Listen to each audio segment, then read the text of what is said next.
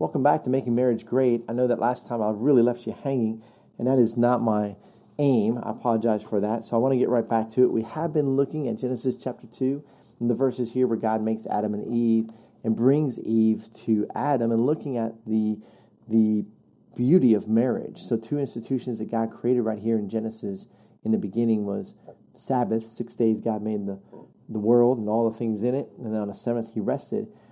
And then, so the Sabbath, or that day of rest, and then marriage, bringing Eve to Adam, and that these two shall become one. So a couple of thoughts from Matthew Henry. Again, Matthew Henry was this great Presbyterian preacher and author and commentary, born in Broad Oaks, Flintshire, Wales, UK. Right, he lived back in 1662 to 1714. And Matthew Henry's commentary is probably one of the most widely used commentaries by pastors and preachers, at least in the Western Hemisphere. Here's some thoughts he had in closing about this passage. He says here, "See what need there is both of prudence and prayer in the choice of this relationship which is so near and so lasting, that had need be well done, that is to be done for life." So he's talking earlier about the parents being involved. He says that the man should leave his mother and father.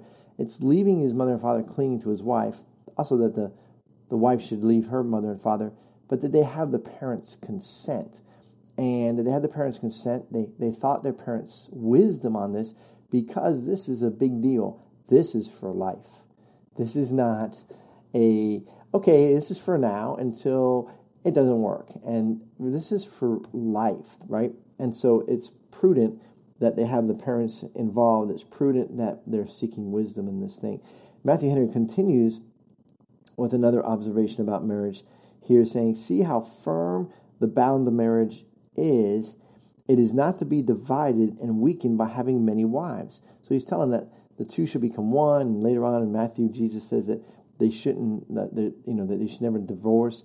So they shouldn't be weakened by having many wives. And we also see that in Malachi 2:15, "Nor to be broken or cut off by divorce for any cause, but fornication or voluntary desertion." So if you married a non-believer, you become a believer, and your non-believing spouse leaves you, Matthew Henry believed that was reasonable for divorce.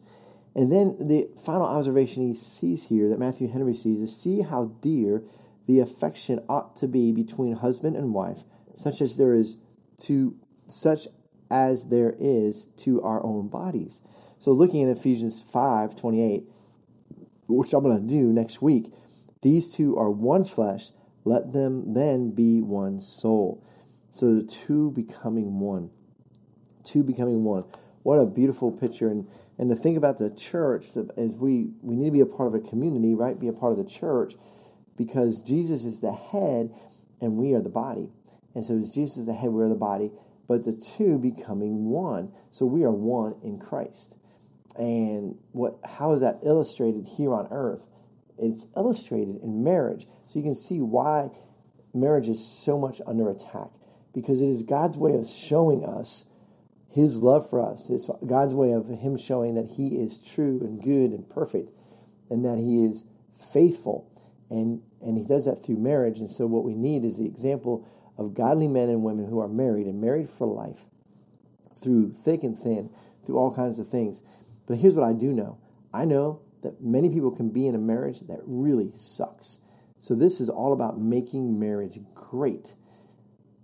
Man, we need to make our marriage great, that our wife is loving being married. Does your wife, does she love it that she is married and that she's married to you? And that's for us to do. We need to own that. If she doesn't love being married, if she's not loving marriage, hey, that's on us. And this blog is about that, making marriage great. So leave your comments. Hope to hear from some of you guys. We'll talk to you soon. God bless.